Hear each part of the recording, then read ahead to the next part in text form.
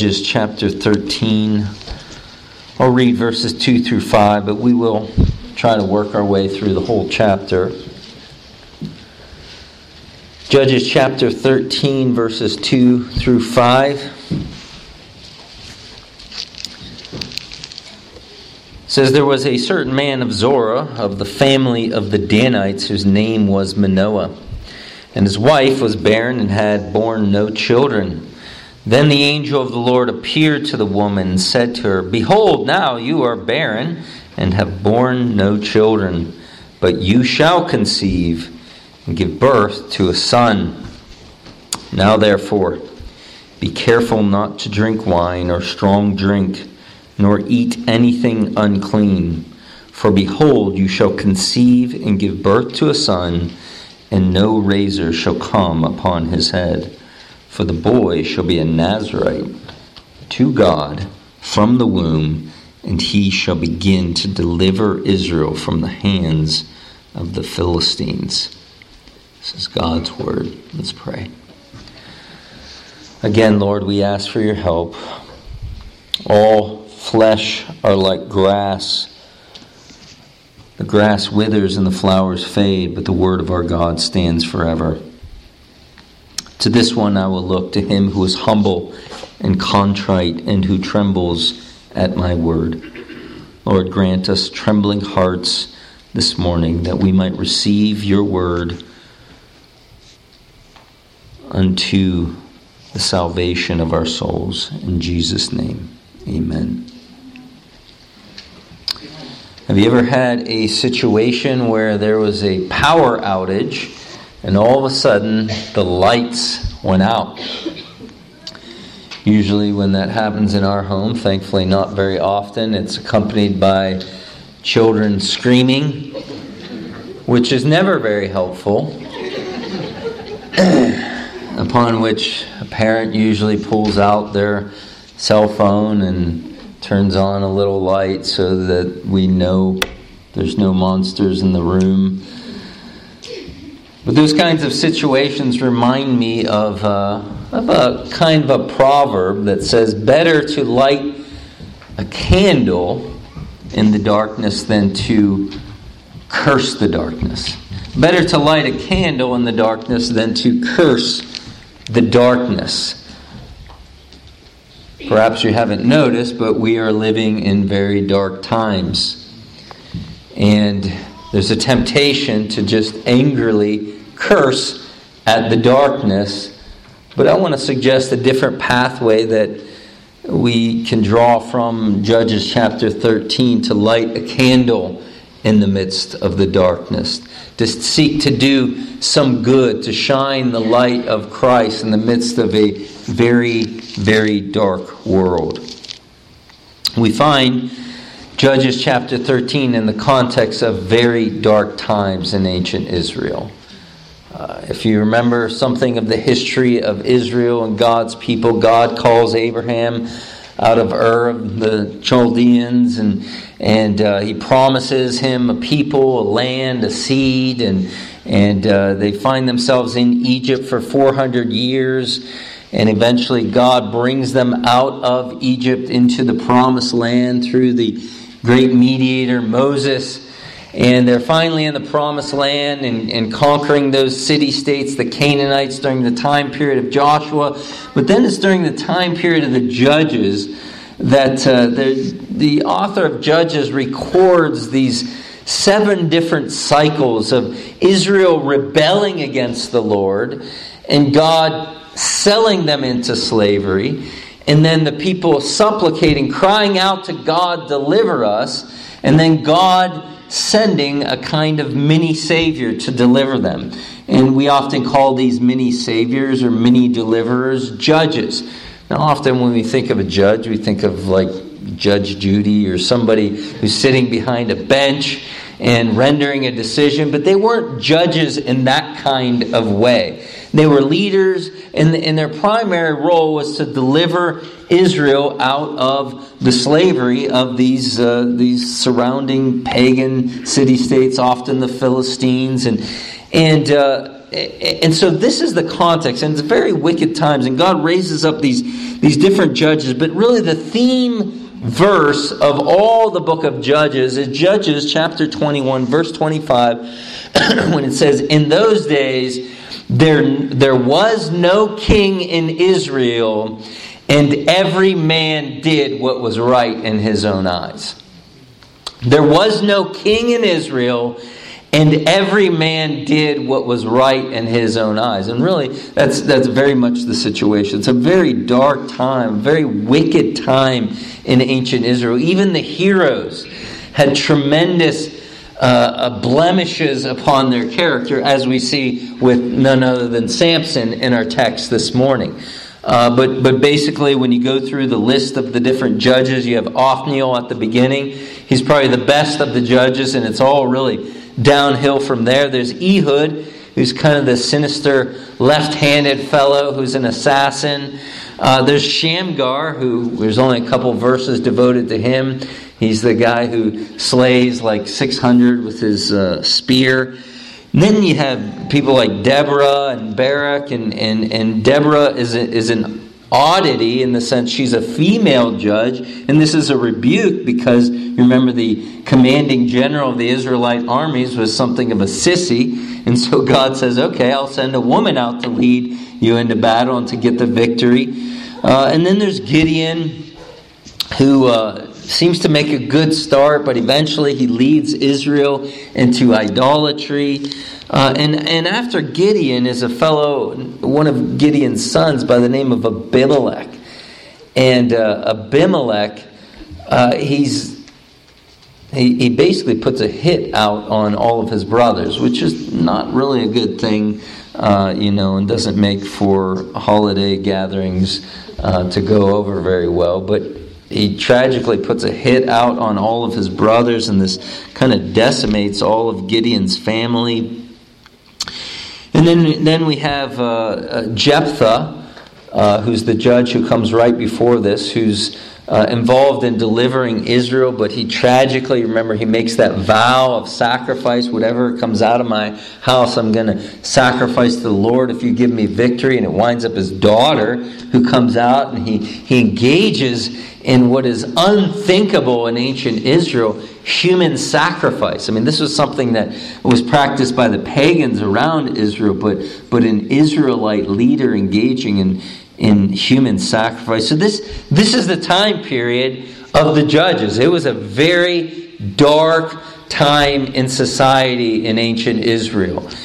And we come across another one of these cycles here in verse 1. Now, the sons of Israel again did evil in the sight of the Lord, so that the Lord gave them into the hands of the Philistines 40 years.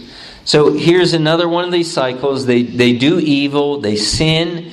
God hands them over into slavery. He takes them to the pawn shop and says, here you go. He sells them over, this time to the Philistines, and they're enslaved by the Philistines for 40 years. But what is unique about this particular cycle, as I mentioned often in these cycles in Judges, they then cry out to the Lord. And then in the midst of their misery, in the midst of their suffering, being oppressed by one of these surrounding pagan nations, they normally cry out. But this time they don't even cry out. And yet God is setting a plan in motion to deliver them, to save them. He's just that kind of God. Verse 2. There was a man of Zorah, of the family of the Danites, whose name was Manoah. And his wife was barren and had no children. So now the camera focuses on this particular man and his family. This man's name is Manoah. You might be familiar with the name Noah from the book of Genesis. And so this name is derived from Noah. And it means rest, which is interesting because he was going to use Noah's son to bring about some measure of rest in Israel in the promised land. And notice what tribe he's from. He's of the family of the Danites. Now, the Danites, they weren't the most popular of the tribes of Israel. You know, Judah and Manasseh, the Levites. The Danites were pretty low in the pecking order of the 12 tribes. But yet, this Manoah and his wife are chosen. And notice we're given some information about Manoah and his wife in verse 2, that his wife was barren and had borne no children. Now, for us, that doesn't sound like a very big deal. I mean, there's even couples today who decide not to have children. Children often today are viewed as a curse, as something that just kind of gets in the way of life and the real good stuff of life. But not in ancient Israel, not according to a biblical worldview. Children were always regarded as a blessing from the Lord. In fact, Psalm 127, Psalm 128, they're regarded as a blessing from the Lord, as arrows in the quiver to shoot out into the world.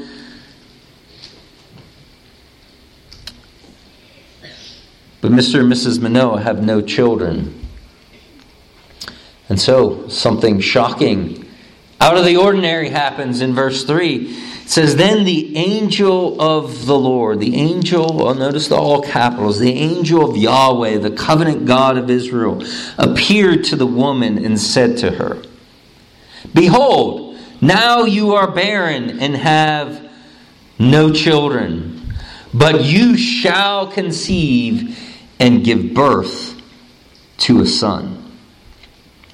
So all of a sudden, this angel of the Lord appears to Mrs. Manoah and tells her that while she's barren, she is going to conceive. And not only is she going to conceive, you won't even need to do an ultrasound.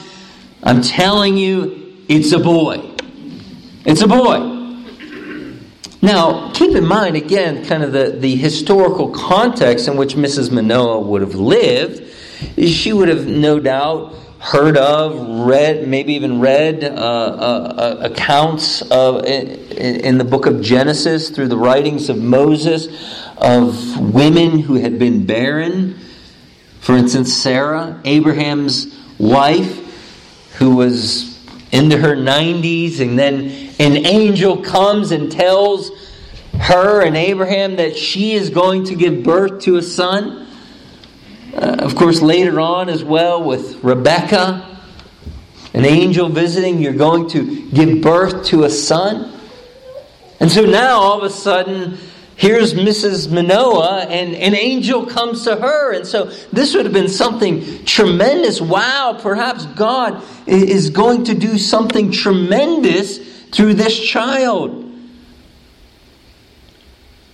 And indeed, the instructions that are given in verse 4 would indicate that there will be something unique about this child. Verse 4.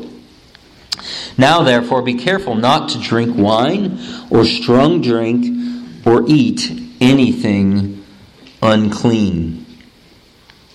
The angel now gives instructions to Mrs. Manoah here. Instructions that are really almost lifted verbatim out of Numbers chapter 5 and what is called a Nazirite vow.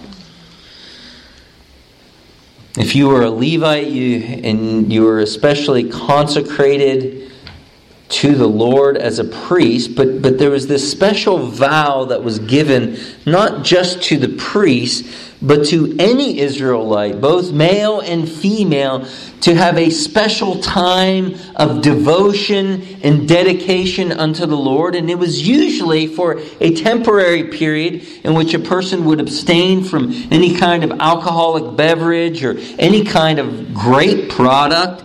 They weren't allowed to come into contact with anybody or anything that was dead. Also, they weren't supposed to cut their hair, so they would grow their hair long. And these commitments were for that specific time of devotion unto the Lord. But then notice there's one thing that's added that really wasn't in Numbers chapter 5, which may be an indication of both the activities of the household and the time period. Notice in verse 5, there's also instruction, in verse 4, there's also instruction not to eat any unclean thing. So maybe while this angel was talking with Mrs. Manoah, there was some shrimp on the barbie. Or some bacon frying in the pan.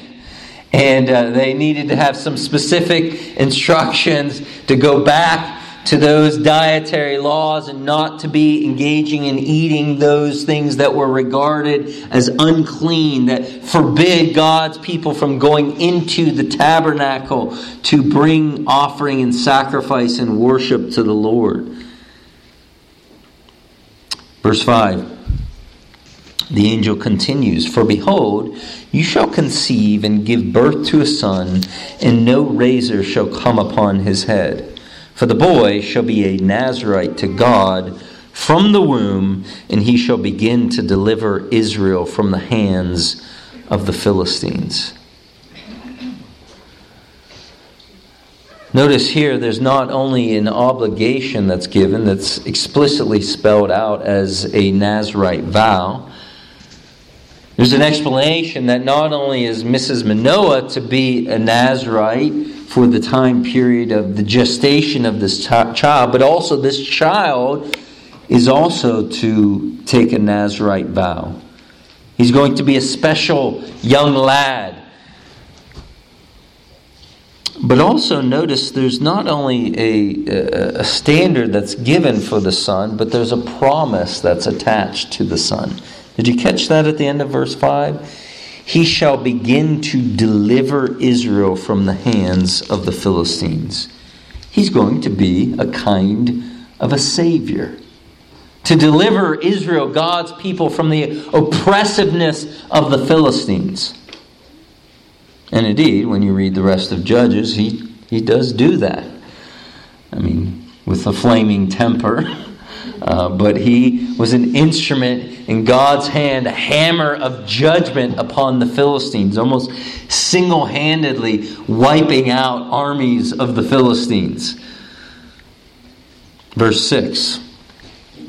Then the woman came and told her husband, said, "A man of God came to me, and his appearance was like the appearance of an angel of God, very awesome. And I did not ask him where he came from, nor did he tell me his name." So notice it's still unclear to Mrs. Manoah as to whether this person is a prophet, a man of God, or whether this is an angel.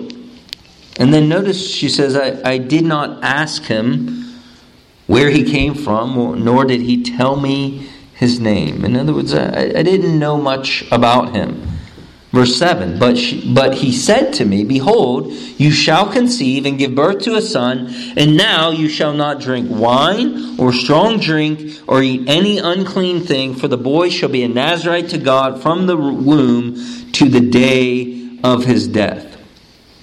Now, notice she does add one thing that's not recorded by the angel, that he's to be this way till the day of his death. Now, it's hard to know whether the angel actually said that or not. We clearly see that's what Samson was supposed to be doing for the rest of his life as the book unfolds.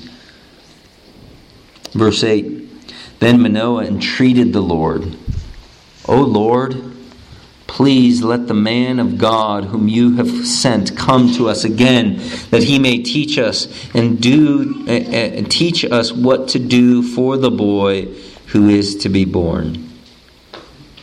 And so Manoah prays. He wants to see the angel again. He wants to pick, and at this point he doesn't know that it's an angel. He calls him a man of God. assuming that this is some kind of prophet, some kind of messenger of God. Now, we don't know all of Manoah's motivations. Maybe he wanted to verify it for himself. I mean, if your wife came to you and told you that an angel visited her, you might think maybe she's flew the cuckoo's nest, and you would want, Lord, give me a little bit more here, give me a little bit more. I want to see him with my own eyes. I want to hear the instructions for myself. Verse 9. God listened to the voice of Manoah, and the angel of God came again to the woman as she was sitting in the field, but Manoah, her husband, was not with her. So it's mildly humorous because God answers his prayer, right? But the angel doesn't come to him. He goes again to his wife. And this time, Mrs. Manoah knows exactly what to do. Wait here, I'm going to go get my hubby. And so, verse 10, the woman ran quickly, told her husband, behold, the man who came the other day, he's appeared to me, he's back. Then Manoah arose and followed his wife. And when he came to the man, he said, when he came to the man, he said to him, are you the man who spoke to the woman? And he said, I am. And so the conversation begins. And so in verse 12, Manoah said, now when your words come to pass, what shall be the boy's mode of life and his vocation? It's probably better translated, what shall be the boy's rule and works? And it seems to be Manoah's question is, what are we talking about here? I mean, are we talking Ivy League material? Maybe West Point? What are we talking about here? What kind of boy is this going to be? And you have to love the angel's response in verse 13. The angel of the Lord said to Manoah, let the woman pay attention to all that I said. She should not eat anything that comes from the vine, or drink wine or strong drink, nor eat any unclean thing. Let her observe all that I commanded. He doesn't say anything more than what he's already said. He almost verbatim repeats exactly the same thing. Manoah no doubt was hoping for a little bit more information. And so as he's trying to pry the lips of this angel open a little bit more, he asks him to stay for dinner. Verse 15, Manoah said to the angel of the Lord, please let us detain you, that we may prepare a young goat for you. So he tells the angels, come, stick around. My wife makes some amazing pulled goat. And, have some wine Pepsi in the refrigerator. Stick around. But notice the angel's response, verse 16. The angel of the Lord said to Manoah, though you detain me, I will not eat your food. But if you prepare a burnt offering, then offer it to the Lord. For Manoah did not know that he was the angel of the Lord. The angel says, if you're going to kill a goat, then offer it to the Lord. I'm not going to eat. And again, Manoah still doesn't realize who he's talking to. That he's talking to the angel of the Lord, the angel of Yahweh. Now, again, if you're familiar with all that God has revealed up until this point in the Scripture, there was different instances where the angel or the messenger of Yahweh would come to the different patriarchs, to the different important movers and shakers amongst God's covenant people. For instance, it was the angel of Yahweh who appeared to Jacob at Bethel.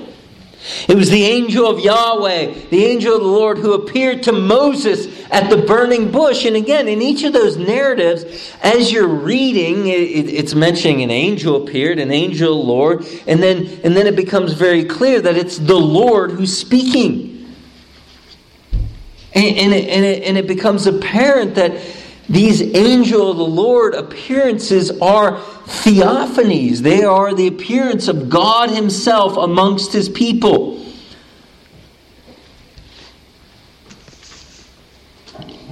And so, verse 17, Manoah said to the angel of the Lord, "What is your name? So that when your words come to pass, we may honor you." So Manoah says, can I at least get a name? You know, maybe we'll name this boy after you. A card? Business card? Anything? Facebook friends? Verse 18, but the angel of the Lord said to him, "Why do you ask my name, seeing it is wonderful?" Names often in the Scripture are more than just merely what parents decide to call their children, but carry the idea of a person's character. And even in many instances in the Scripture, when there's a life-altering event, there's a name change that goes with it. And here this angel says, "Why do you ask my name, seeing that it is wonderful?" Now, it's interesting because this word wonderful is a word that's not used very often in the Scriptures at all. It's used in Psalm 139, verse 6, when it says, "Such knowledge is too wonderful for me. It's too high. I cannot attain it." Psalm 139, verse 14, "I will give thanks to you, for I am fearfully and wonderfully made. Wonderful are your works." So it's a word that's often used of God Himself and the mystery and enigma that surrounds God Himself. And so here this angel says, "Why do you ask my name, seeing that it is wonderful?"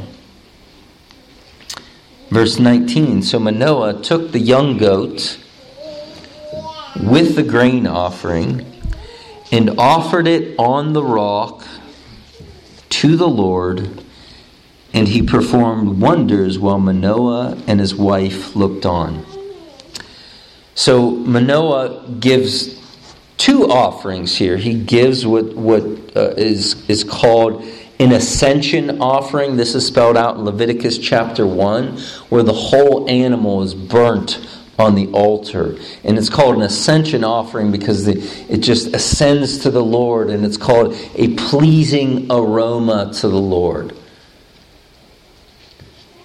It's distinct from some of the other offerings, like the peace offering, where both the priest and the offerer would share in the meal and in some of the meat of the sacrifice, and the rest of it would go to the Lord. But this, the whole burnt offering, the whole goat is burned unto the Lord. But then it's also, in a sense, chased by the grain offering, where there would be wheat or flour that would be burned on the altar. And this too was regarded as a pleasing aroma. And the burnt offering carried more the idea of making atonement and reconciliation, having sins propitiated and absorbed in the offering. And the second one, the grain offering, was more of a tribute offering of thanks in light of this forgiveness that is granted to us.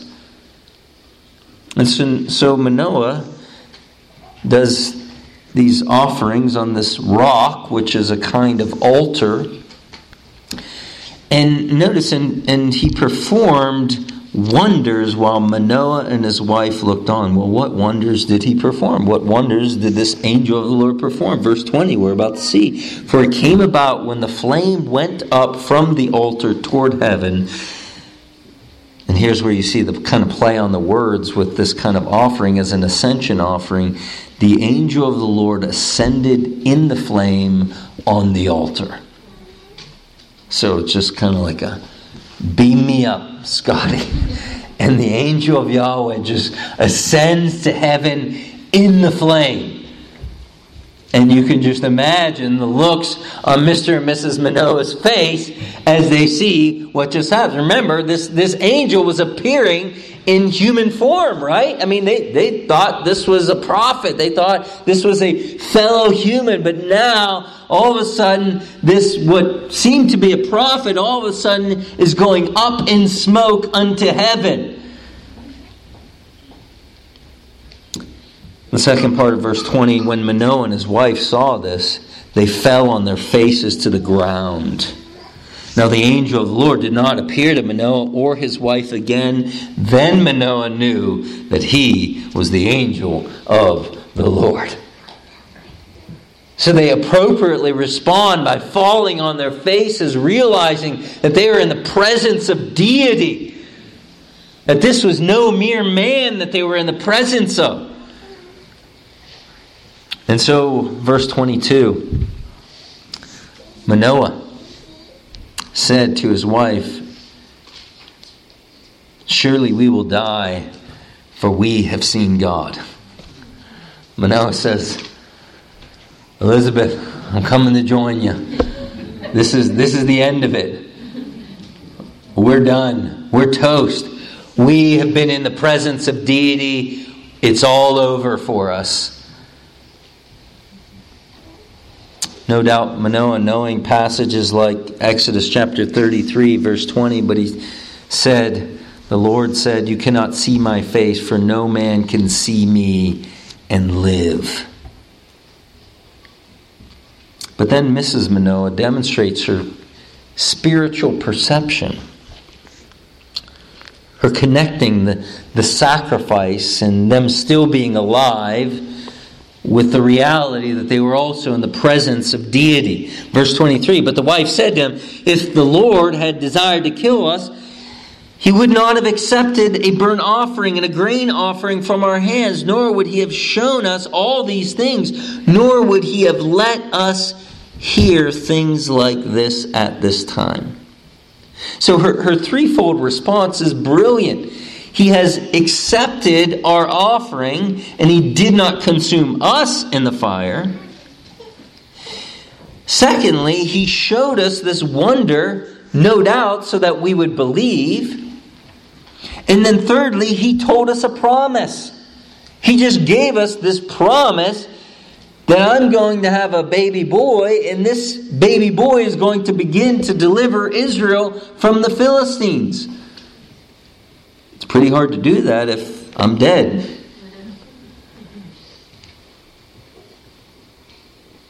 Verse 24. Then the woman gave birth to a son and named him Sonny. That's what Samson means, Sonny. And he grew up, the child grew up, and the Lord blessed him. And the Spirit of the Lord began to stir him in Mahaneh Dan between Zorah and Eshtaol. So sure enough, they didn't die. Sure enough, the promise of the Lord is fulfilled, and she gives birth to a boy, a mini Savior who would grow up, and the Lord had blessed him. Now, what do we take away from this passage? It is Mother's Day. And so, it's an exhortation to mothers and children. I was going to say word to mothers and children, but that sounded too much like Vanilla Ice. An exhortation to mothers and children, and then an expectation for mothers and children and all. There's certainly some principles that can be gathered for parenting in dark times. Indeed, this was very dark times in ancient Israel. But in the midst of these dark times, Mrs. Manoah demonstrates tremendous spiritual maturity and devotion unto the Lord. Again, she's lighting a candle in the midst of the darkness. Daniel Block, in his fine commentary on Judges, He says this, Mrs. Manoah, the woman who is portrayed as a beautiful person, unquestioning in her faith and logical in her thinking, a model of Israelite womanhood. She is a special woman called by God to be the bearer of the deliverer of Israel. And what do we learn from her? First of all, to dedicate yourself unto the Lord. This was the initial exhortation to Mrs. Manoah in verse 4. Therefore, be careful not to drink wine or strong drink or any unclean thing. She herself was to take one of these Nazirite vows. One of these vows to be devoted unto the Lord. Now, again, in our context, I understand that we don't live under the law that the Israelites lived under, the ceremonial aspects of that law, those holiness principles that were to keep Israel distinct from those pagans that surrounded them. But nonetheless, the principle of holiness is carried over into the New Testament. I mean, it's Peter himself who quotes from the book of Leviticus, be holy, as the Lord says, be holy for what? I, the Lord your God, am holy. What does it mean to be holy? To be holy means to be set apart and devoted unto the Lord. To be holy is something that husbands and wives vow to one another in that wedding ceremony, that I'm forsaking all others and to be devoted wholly unto you. Amen.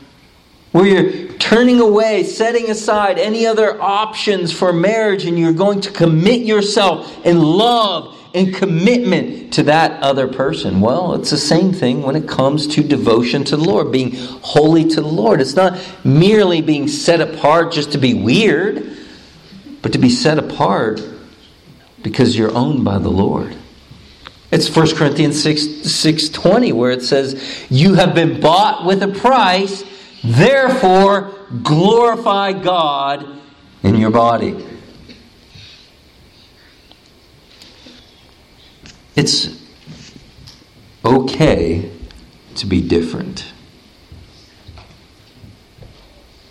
It's okay. Like the Arby's commercial says, different is good. One of the sirens that is in our heart and surrounds us is that we often want to fit in. We often want to be liked and accepted by others. But friends, we need to understand that part of living the Christian life is to live a distinct life that's different from the rest of the world. And flashlights always work best in the darkness.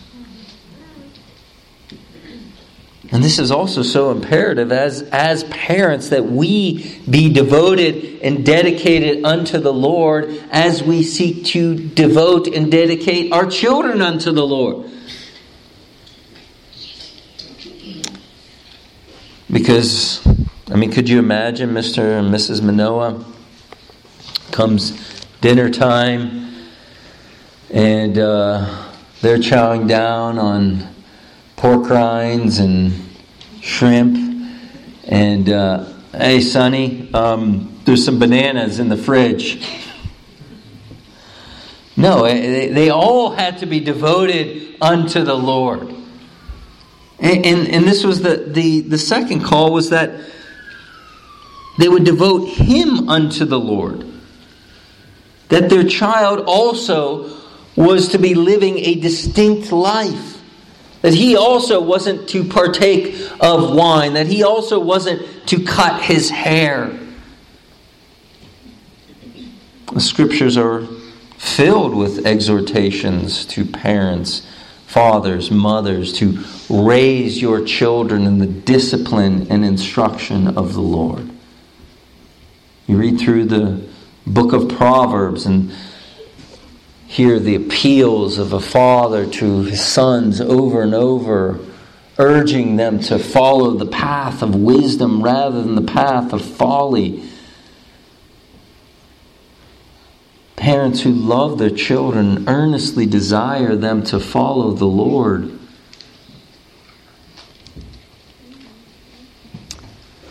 So she dedicates herself to the Lord. She dedicates her children to the Lord, her child in this instance, and she also demonstrates a robust theology.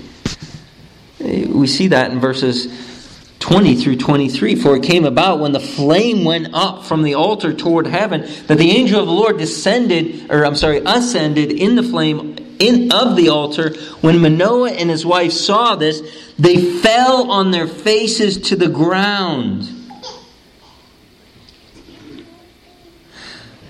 They realized that they were in the presence of God, a very God, and their faces are planted in the ground in homage and reverence and fear of the Lord.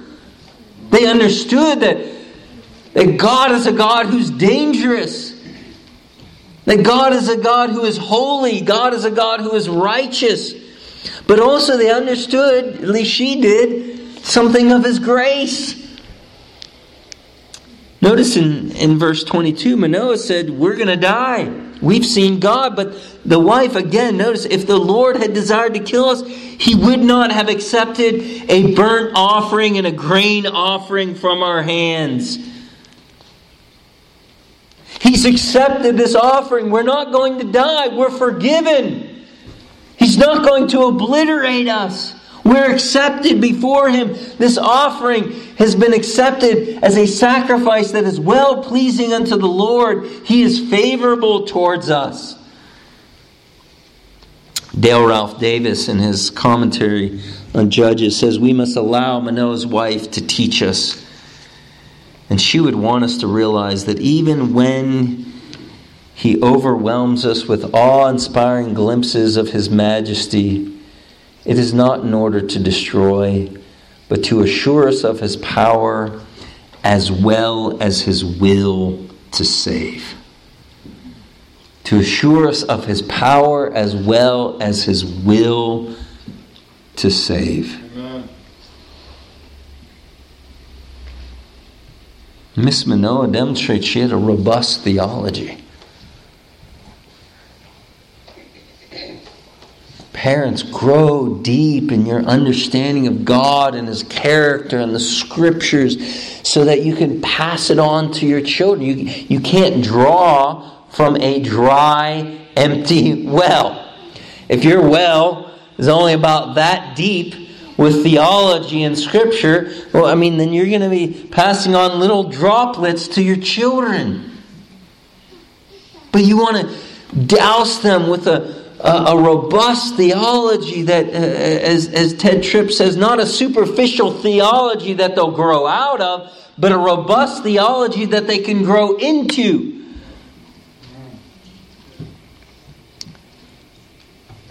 But also young people, you're familiar with the story of Samson, aren't you? Samson had a very privileged upbringing. He had two parents who loved him, who dedicated him to the Lord. But as time would go on, as he entered into teenage and young adult years, he sees a woman. In fact, if you were to read the Hebrew literally, it says, she looked good to me. Get her for me. And in fact, literally it says, she's good in my eyes. And it's a play off of the theme from Judges 21. Every man did what was right in his own eyes. Son, is she a believer? She loved the Lord? She looked good to me. His life is a tragedy, right? He slays a lion with his bare hands, but then touches that lion to grab some honey out of it, defiling himself.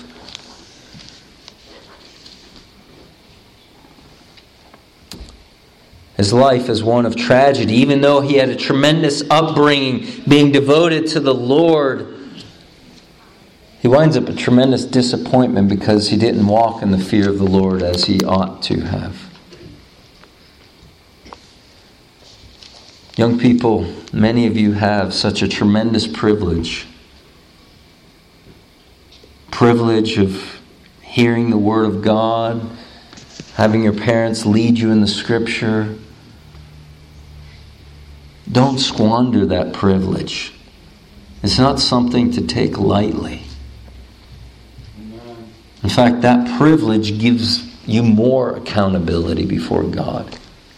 To take those things that you've received and to respond with faith.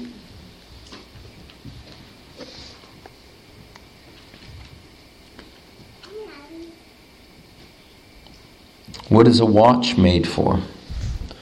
A watch is made, well, it used to be watches were made to tell time. Now they do about 1,000 other things, but you get the point. What are you made for? You are made and designed to glorify God.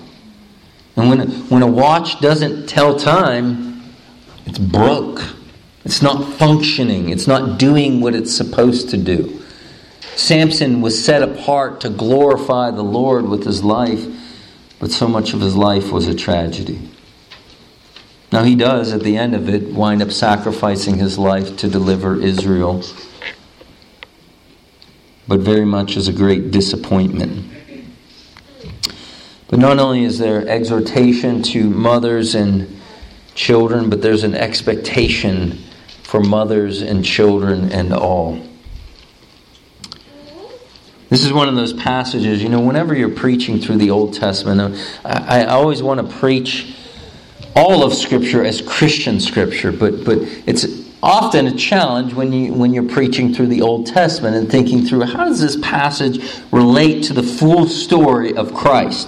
And sometimes it's not easy, You're really trying to think, how does this fit into the main storyline of Christ? Well, Judges chapter 13 is an embarrassment of riches. There's so many avenues, so many freeways and interstates and turnpikes that will take you to Christ. Let me just show you several of them.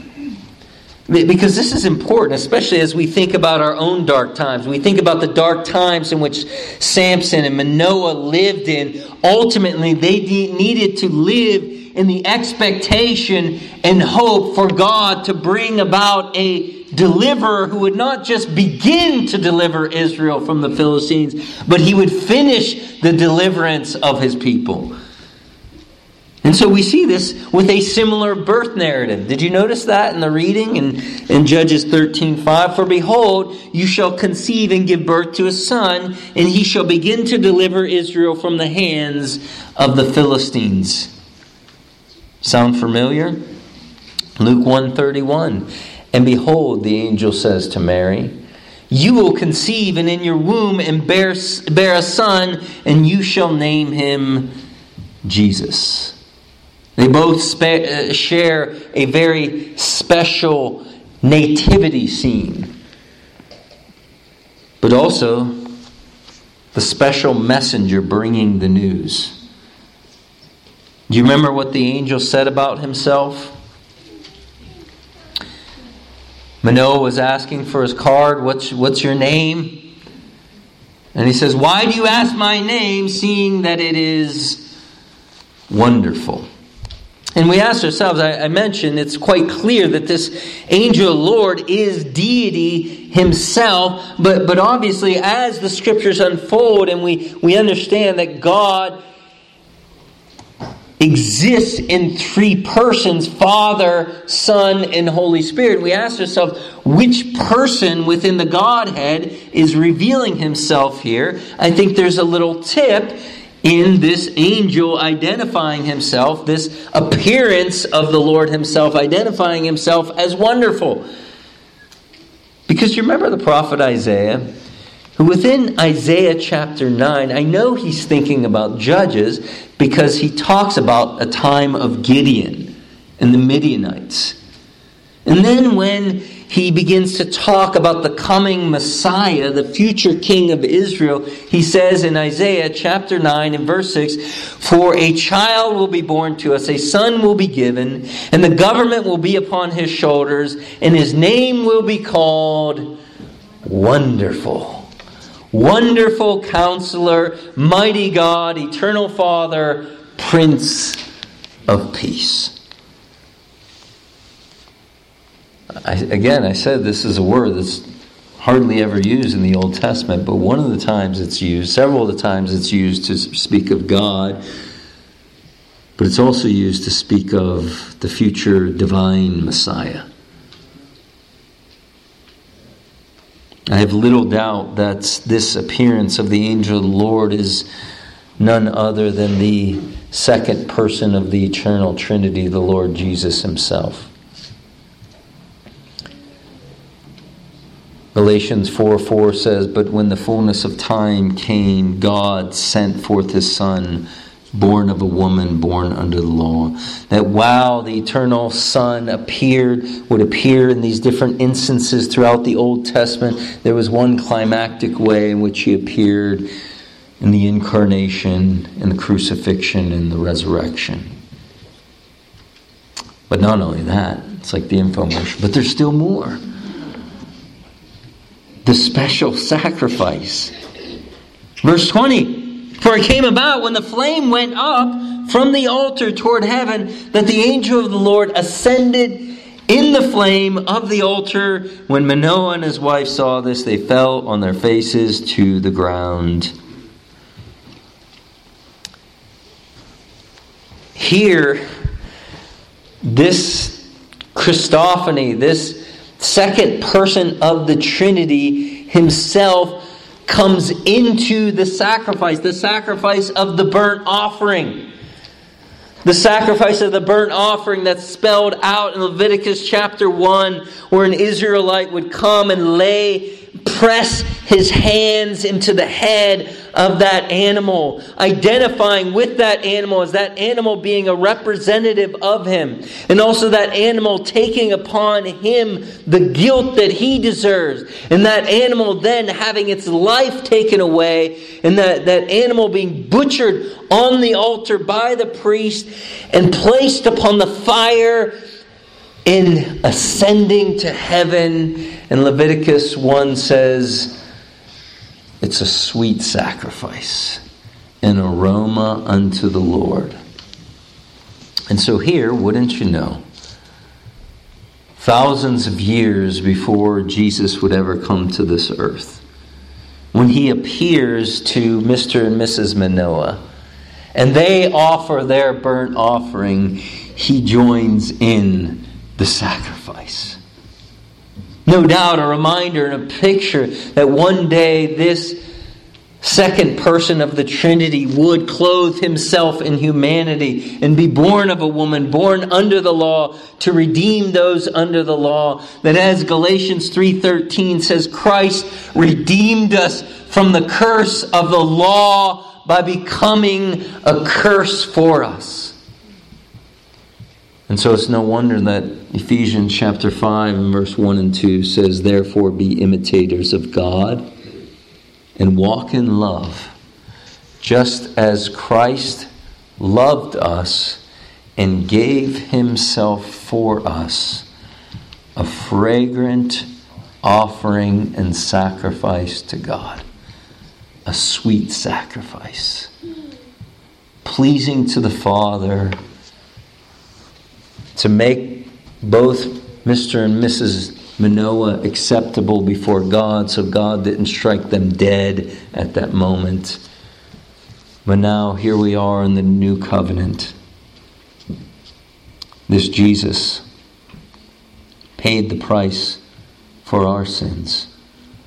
Friend, is that your hope this morning? If that's your hope, that's going to fuel you to want to devote your life to the Lord. That's going to fuel you to want to devote your children's lives unto the Lord. But if that's not your hope, then you don't have much hope.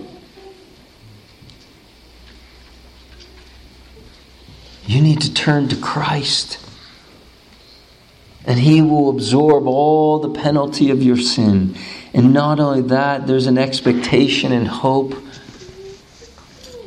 of a renewed world. That this world will not be all darkness. That one day there will be no need for the sun.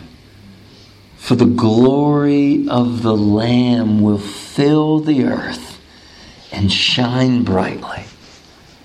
And so you'll no longer have to hold up your little candle, because the blazing light of Jesus will shine upon this earth. Amen.